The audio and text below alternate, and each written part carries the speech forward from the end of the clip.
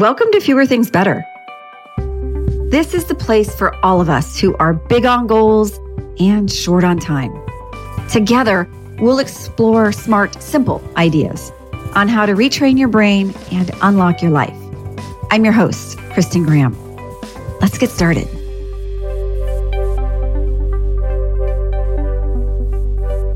Lately, I've been seeing a lot of conflicting points of view about saying yes or saying no, all in an effort to focus or grow or prioritize or innovate, etc. There are numerous books and posts and opinions on both sides of the all in or all out debate. This conversation isn't about a rule or philosophy on which word to choose. It's about having you explore the hesitation that can happen with either yes or no when you are faced with a request, opportunity, or decision. There are many variations on how yes or no can be communicated, and there's even the bonus of maybe that gets thrown into the mix. In some circumstances, there are the very quick and sure yeses and nos. We know the answer immediately. Yes, I will take the free upgrade to first class on an airplane. Or, no, I will not eat that blue cheese. Hey, sometimes one person's no is another person's yes, and that's okay. The point is that we know what it feels like when there is a full yes or a full no. Similar to a low battery charge on our phone, we also know what it feels like when we have a half yes or a half no. The bottom line on top of this episode is that each answer you select is an investment. Some will collect deposits and others will require withdrawals. Not all answers will have evident returns immediately for you. And not every decision needs a full yes or a full no. I can run an errand or pay a bill or do a household chore without needing a full yes to get it done. Preserve your energy where you can, but pay attention to where a decision is taking too much energy. We each have signals when we start to resist one answer over the other. Sometimes it's social conditioning. Other times it's requirements of a role in our life. And a lot of times it's the burdens we place on our own balance sheet that are visible only to us. Episode 3 outlined the accurate but unpopular fact that multitasking is a myth. As such, our brain is constantly having to make decisions about what to do next.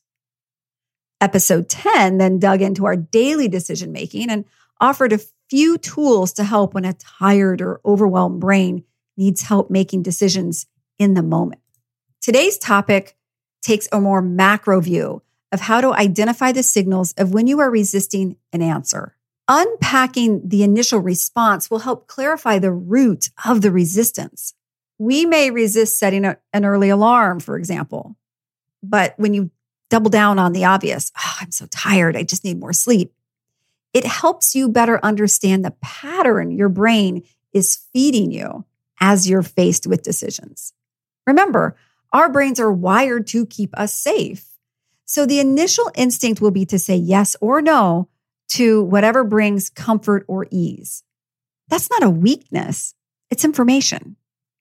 When you feel, and sometimes it's an actual feel in your body, a reluctance to yes or no, it's simply a signal that you want additional information. Look beyond the initial impulse and see what is revealed. Let's start with yes. When you're drawn to saying yes, is the impulse here coming from excitement or ego? Meaning, are you feeling the positive interest, energy, time, and ability to do what's being asked or offered? Or is it more about a pull for visibility, extra credit, expectation, or obligation? Any or all of these can be internal or external drivers, and often are both. Ask if your yes is originating from a could or should versus a want. What was previously rewarded or reprimanded that's influencing your desire to say yes this time? These are important inputs into the decision algorithm running in your brain. It's busy behind the scenes, filling in potential scenarios of if this, then this. Previous patterns are key inputs that seek out safer, known outcomes. This also applies to no. A full no feels solid. It can be tied to the same drivers as yes when you have negative indicators around lack of interest or energy, time, or ability. The resistance you feel in offering a solid no likely comes from pressure or expectation versus uncertainty. Instinctually, the mind also signals a no when there are other unrelated stressors. In today's noisy world, no often feels like the first option when anything new is presented, even if that offer is seen as a potential positive thing.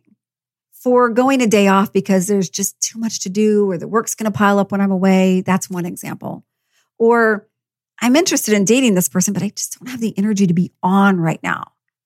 Or, gosh, that's a great opportunity, but I don't have the time to fill out the paperwork, do the interviews, et cetera, et cetera. Those are all examples of half no's. The desire might be there, but the perceived effort shifts the inclination away from a yes. A half no often carries unspoken asterisks. Those could mean not yet, not right now, or not for me. The no is still valid, and exploring that extra context is information that gets logged into your brain for a future decision. But what about when you're in maybe mode? Maybe is often a no that just wants to be polite. It's a way to distract, deflect, or dodge a half yes or a half no. There are, of course, circumstances where a maybe is appropriate, but they're usually more the exception. If you find yourself collecting a lot of maybes, see if this is really about leaving a door open to something or trying to wrap a soft pillow around a no. There isn't a perfect formula for decisions, but there is a weight we carry when a decision isn't clear. We may know what we want to say, but just not how to say it.